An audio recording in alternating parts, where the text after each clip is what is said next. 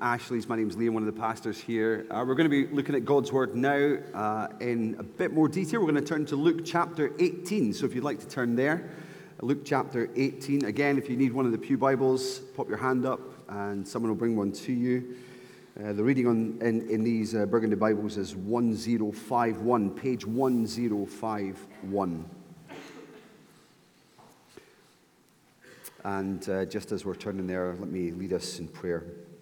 Our Father, your Son, the all-glorious, preeminent man of faith and of prayer, prayed for us that we, as we study your word, would be sanctified by it. Lord, thank you that you answer his faithful prayer. We make it ours today as well, in Jesus' name. Amen. So let's read Luke 18, reading from verse 1. Then Jesus told his disciples a parable to show them that they should always pray and not give up. He said, "In a certain town there was a judge who neither feared God nor cared what people thought. And there was a widow in that town who kept coming to him with the plea, 'Grant me justice against my adversary.' For some time he refused. But finally he said to himself, 'Even though I don't fear God or care what people think, yet because this widow keeps bothering me, I will see that she gets justice, so that she won't eventually come and attack me.' And the Lord said, 'Listen to what the unjust judge says. And will not God bring about justice for his chosen ones, who cry out to him day and night? Will he keep putting them off? I tell you, he will see that they get justice, and quickly. However, when the Son of Man comes, will he find faith on earth?'" Amen. This is God's word. Well, prayer is one of the greatest privileges of the Christian life, yet something so easy to give up. I wonder if you can identify with that experience. It's one of the first things to go when faith falters. Take Connor, for example.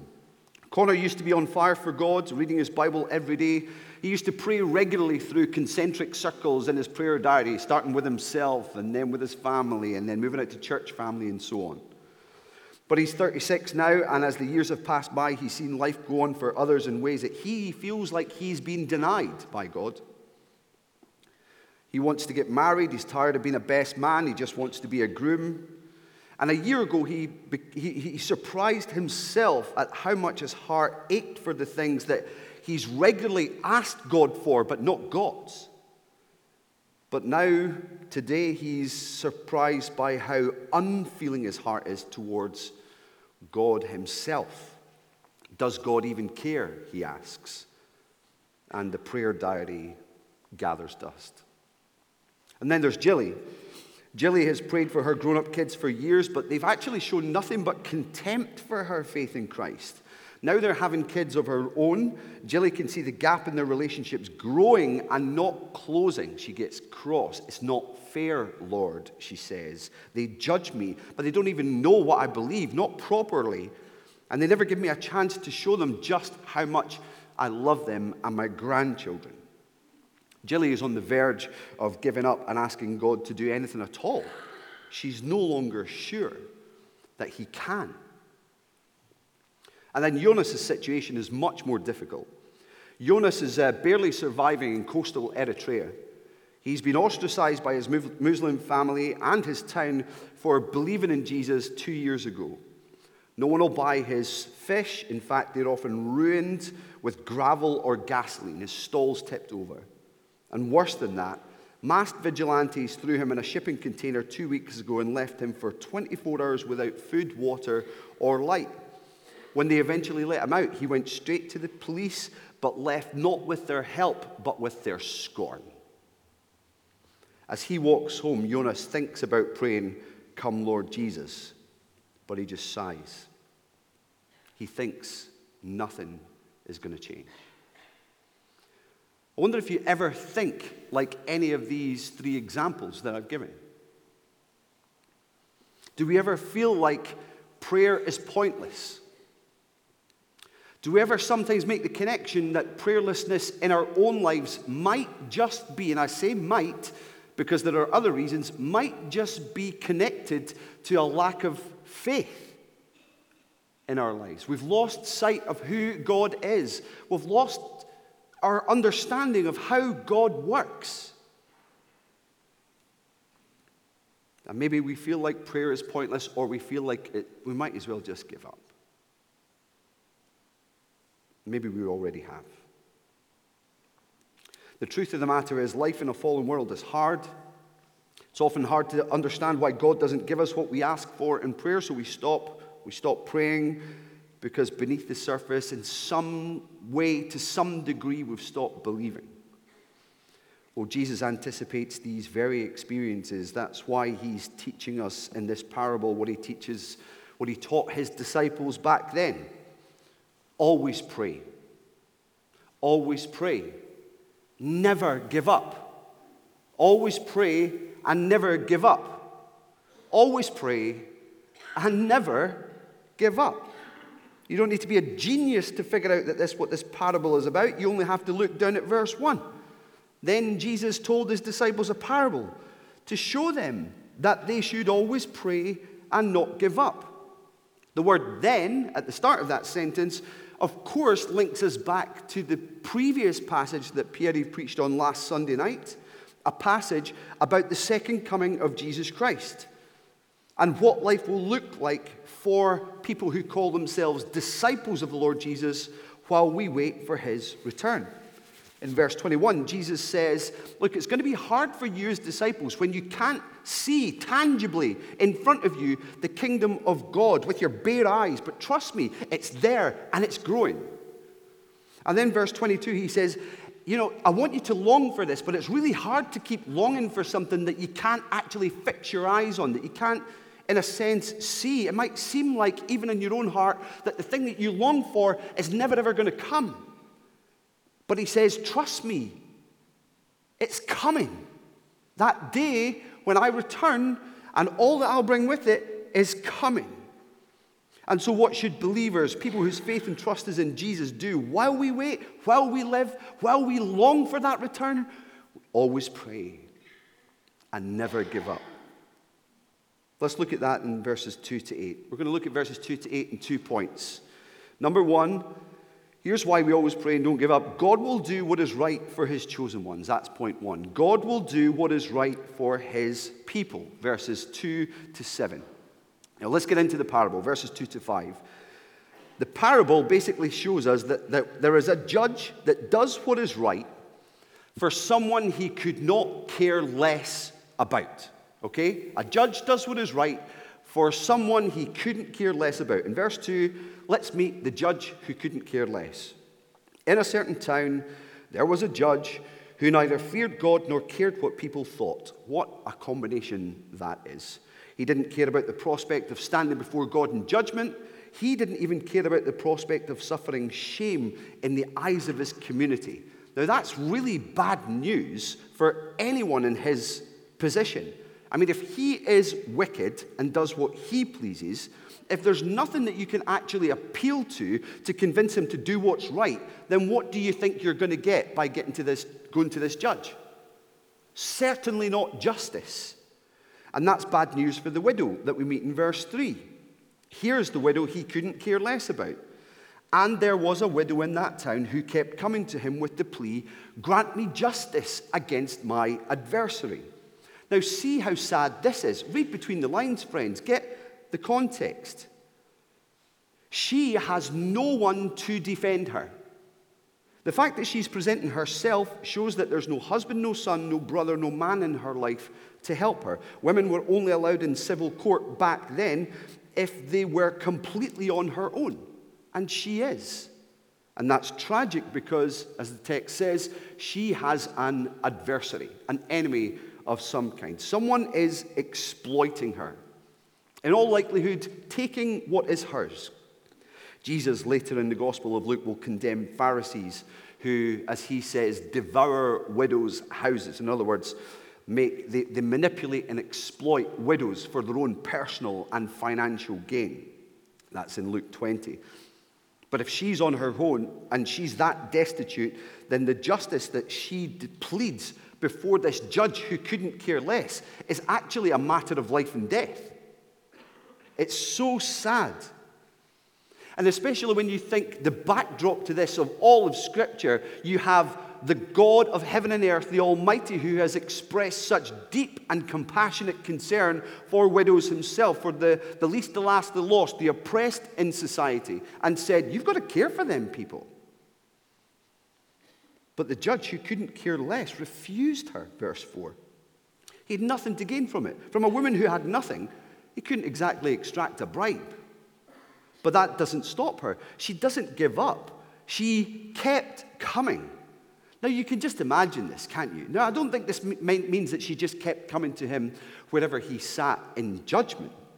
But I think we should read into this that she just kept badgering him with the request. So you can imagine him turning from locking the door of the courtroom to find this wee widow standing there. Give me justice.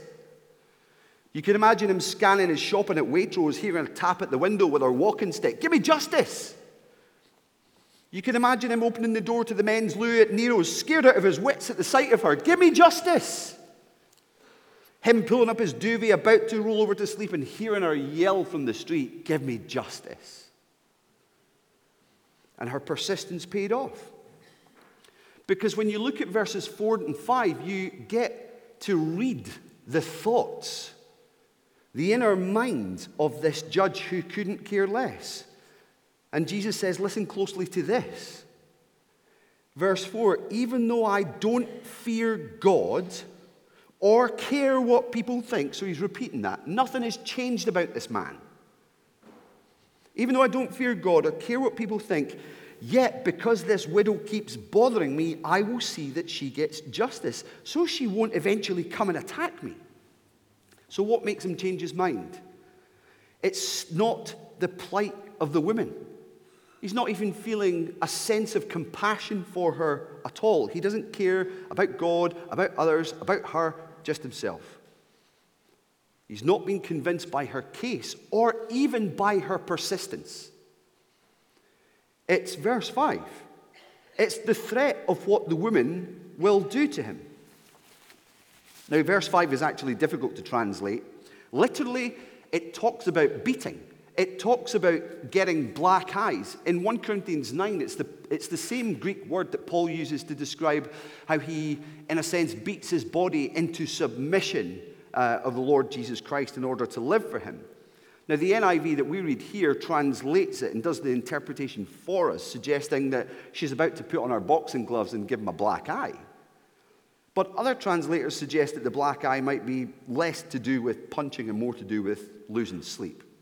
Whatever it is, her constant coming is wearying him.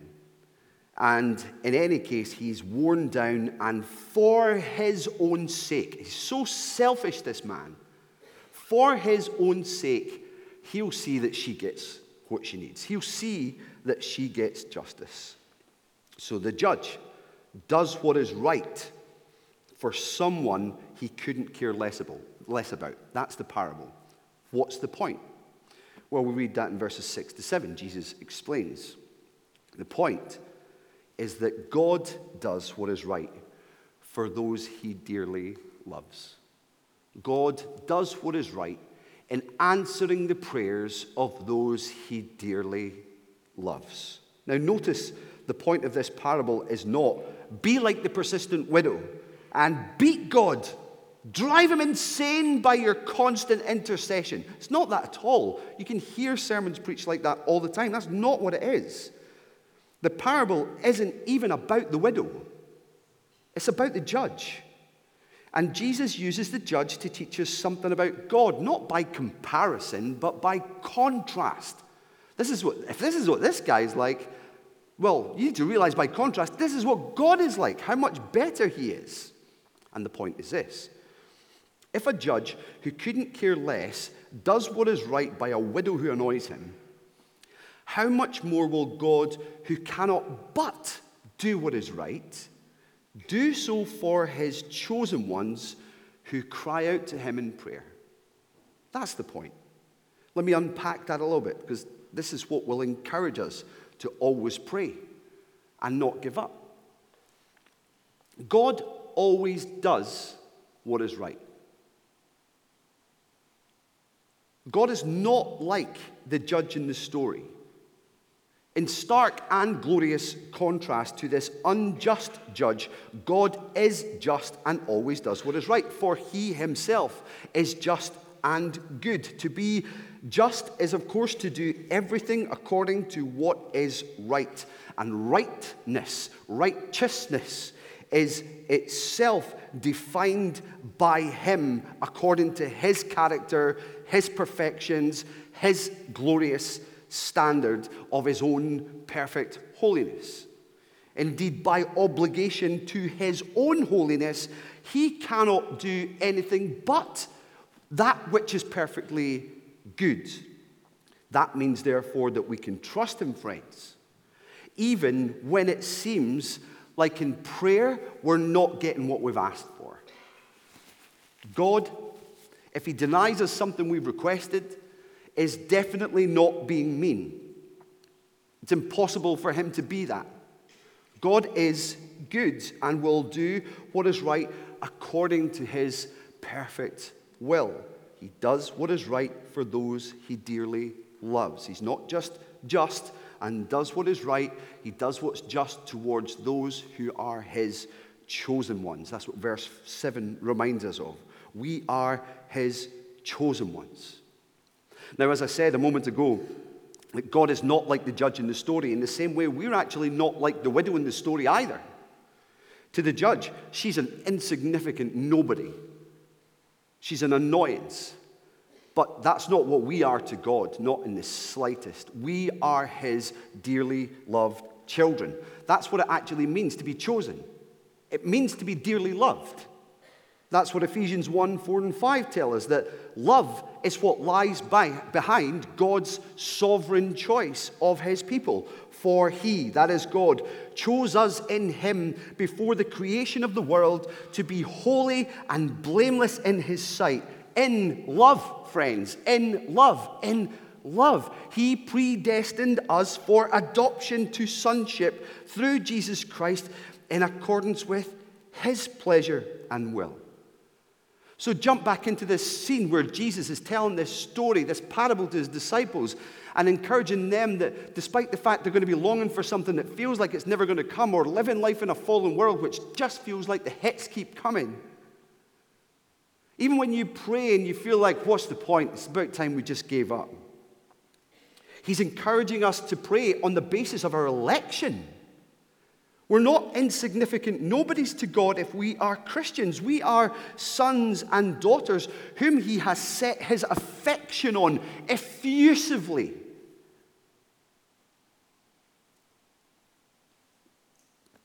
And determined to save forever. It's absolutely beautiful. So our prayers, our cries, therefore, do not annoy him like the pestering of the widow. He is so lovely, our Lord. He is so patient and compassionate, so incredibly loving, to the point that every time we come to him, he receives us with deep affection.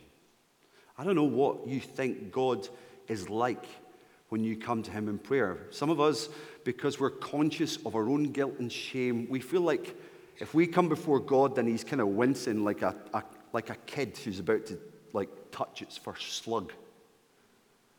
You know, it's kind of interesting but disgusting all at the same time. That's not the way he is with us.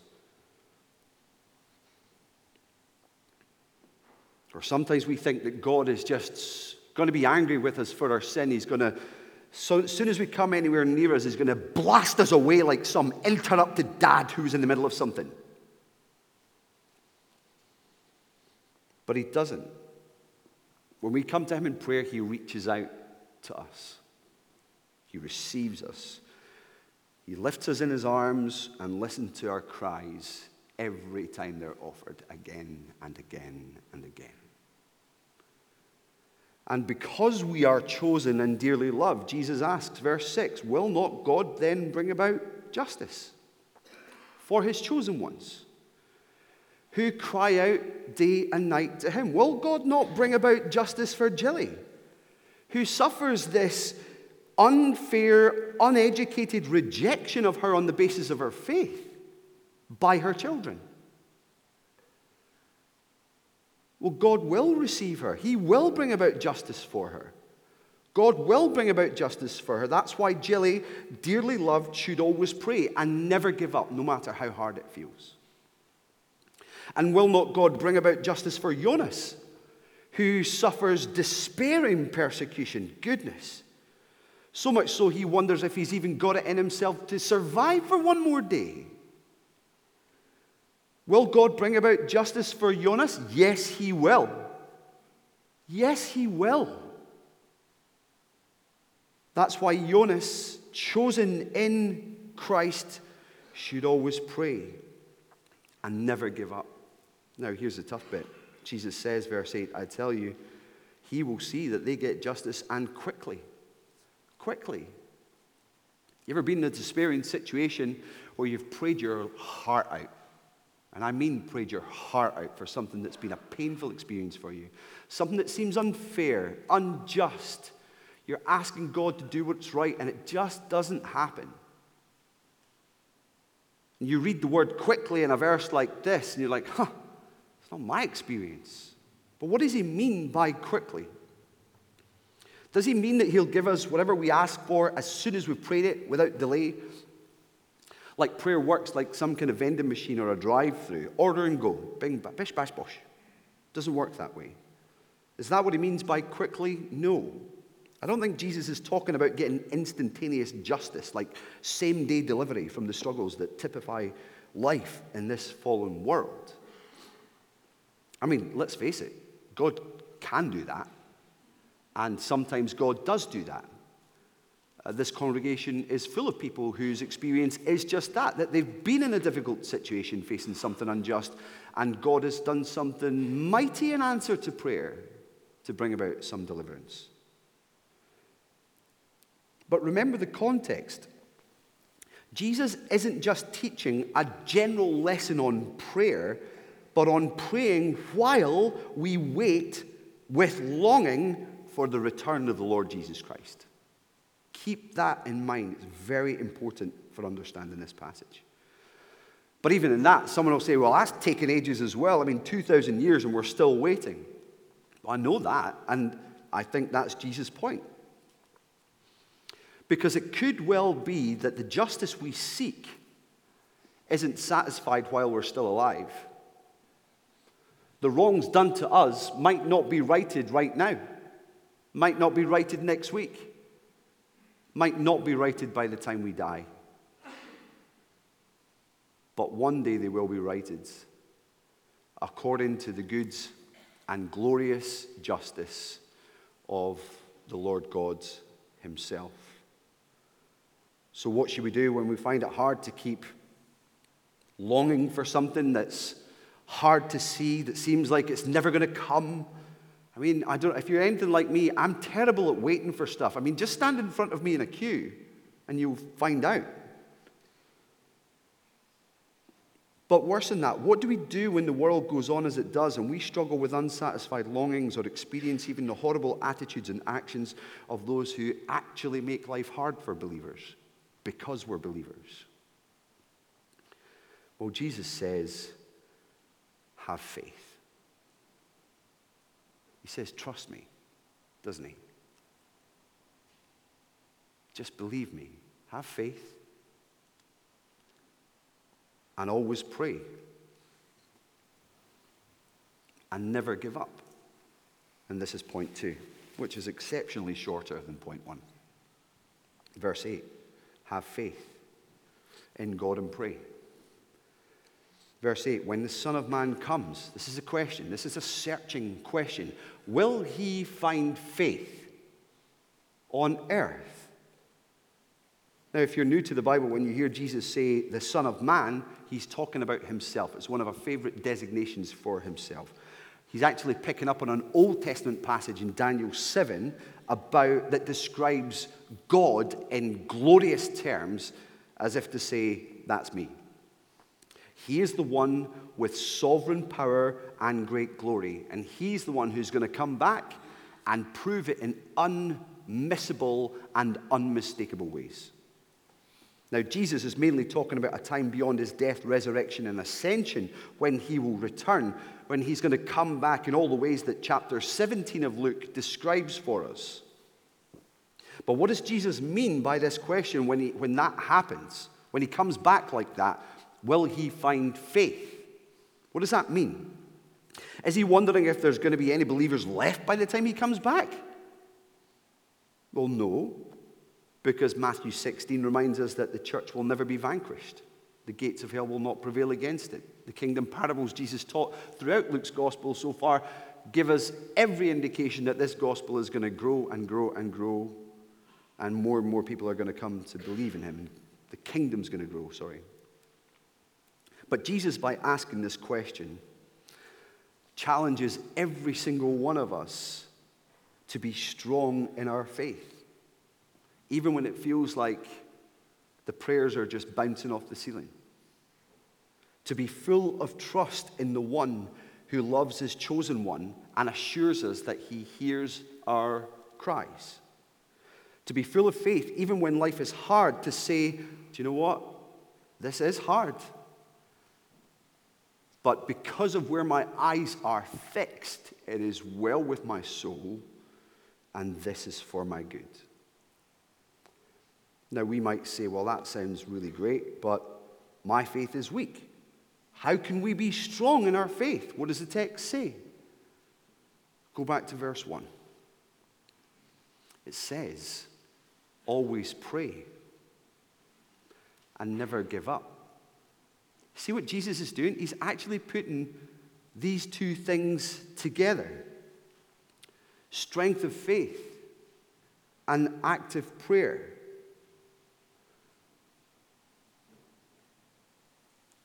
We should always pray and never give up. As a church, certainly, and as individuals. I mean, as a church, we are to one another a means of grace. We've said that again and again and again and again from this pulpit over many, many years. God strengthens us in our faith when we gather to do the things that he calls us to do, like we're doing today. And if we feel weak, perhaps we're too disconnected from the body or disengaged when here. But we need to always pray and never give up praying when we gather like this. Indeed, I think we should be praying more than we do.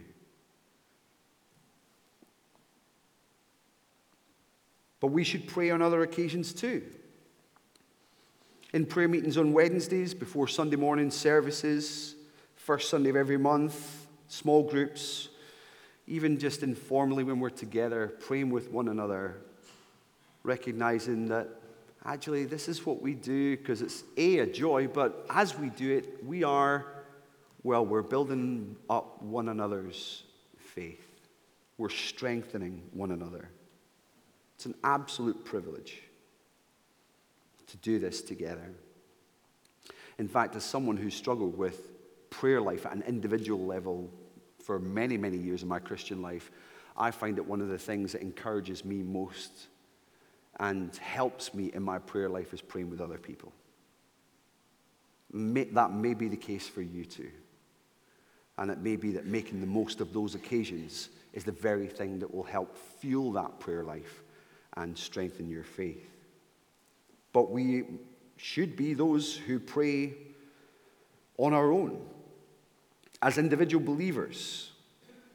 But then maybe some of us are like Connor that I spoke about at the start, where we've got tired of asking God for the things that we feel like he's just not given us.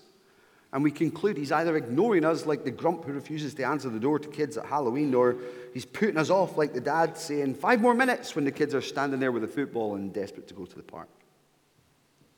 Because we take his no as meanness, we question his love, we pray less. Or else we get distracted by the other things in this world that seem to bring us satisfaction.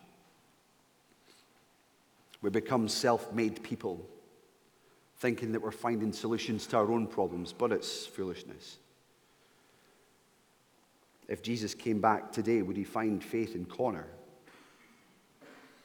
If Jesus came back today, would he find faith in you or in me? The answer to that question, of course, according to Jesus, is found in answering the question, do you pray? Do you pray? And again, it's not that prayer, don't misunderstand me, I'm not saying that prayer somehow merits salvation or that faith is credited every time you pray, but prayer is, as one theologian has said, the chief exercise of one's faith, meaning it can readily be a gauge or a barometer of one's faith, which to me is thoroughly convicting. As a Christian, as a husband, as a dad, as a pastor, I know what needs to change in my household, having been convicted by this text. What about you?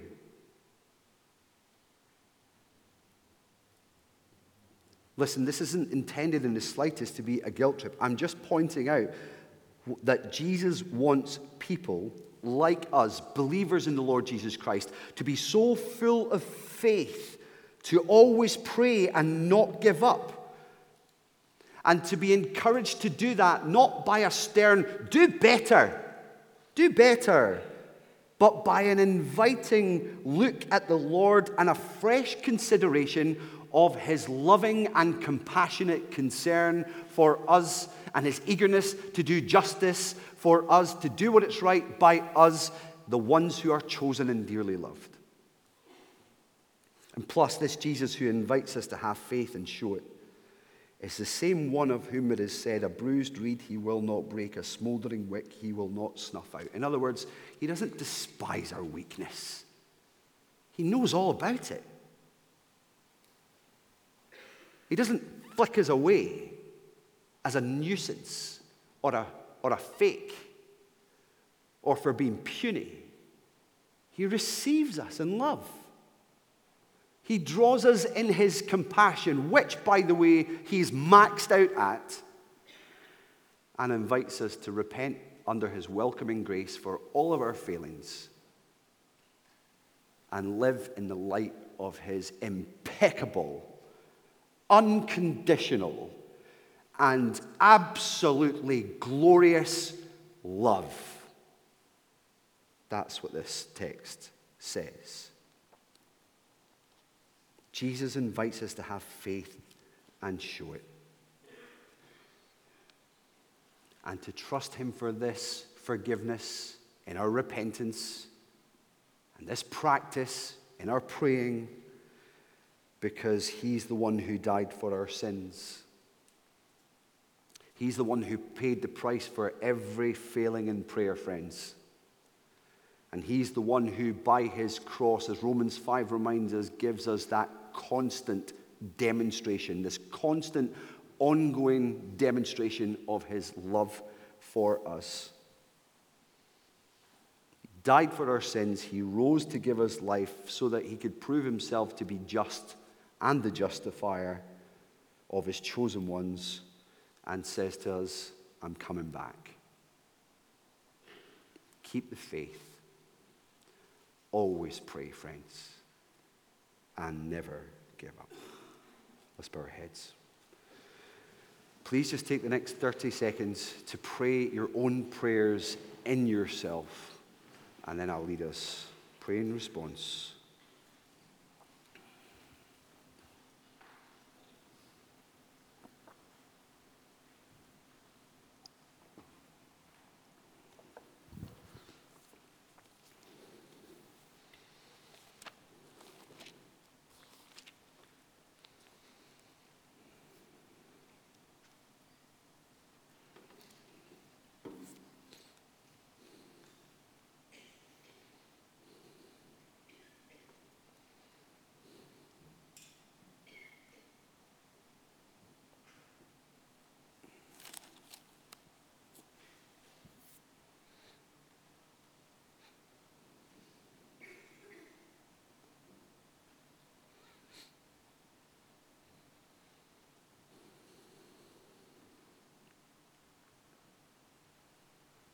Our Father, we thank you for this encouragement given us by the Lord Jesus Christ to always pray and never give up, to do so with hearts full of faith in you, with eyes fixed on you and a clear understanding in our minds that You're not like an unjust judge who couldn't care less.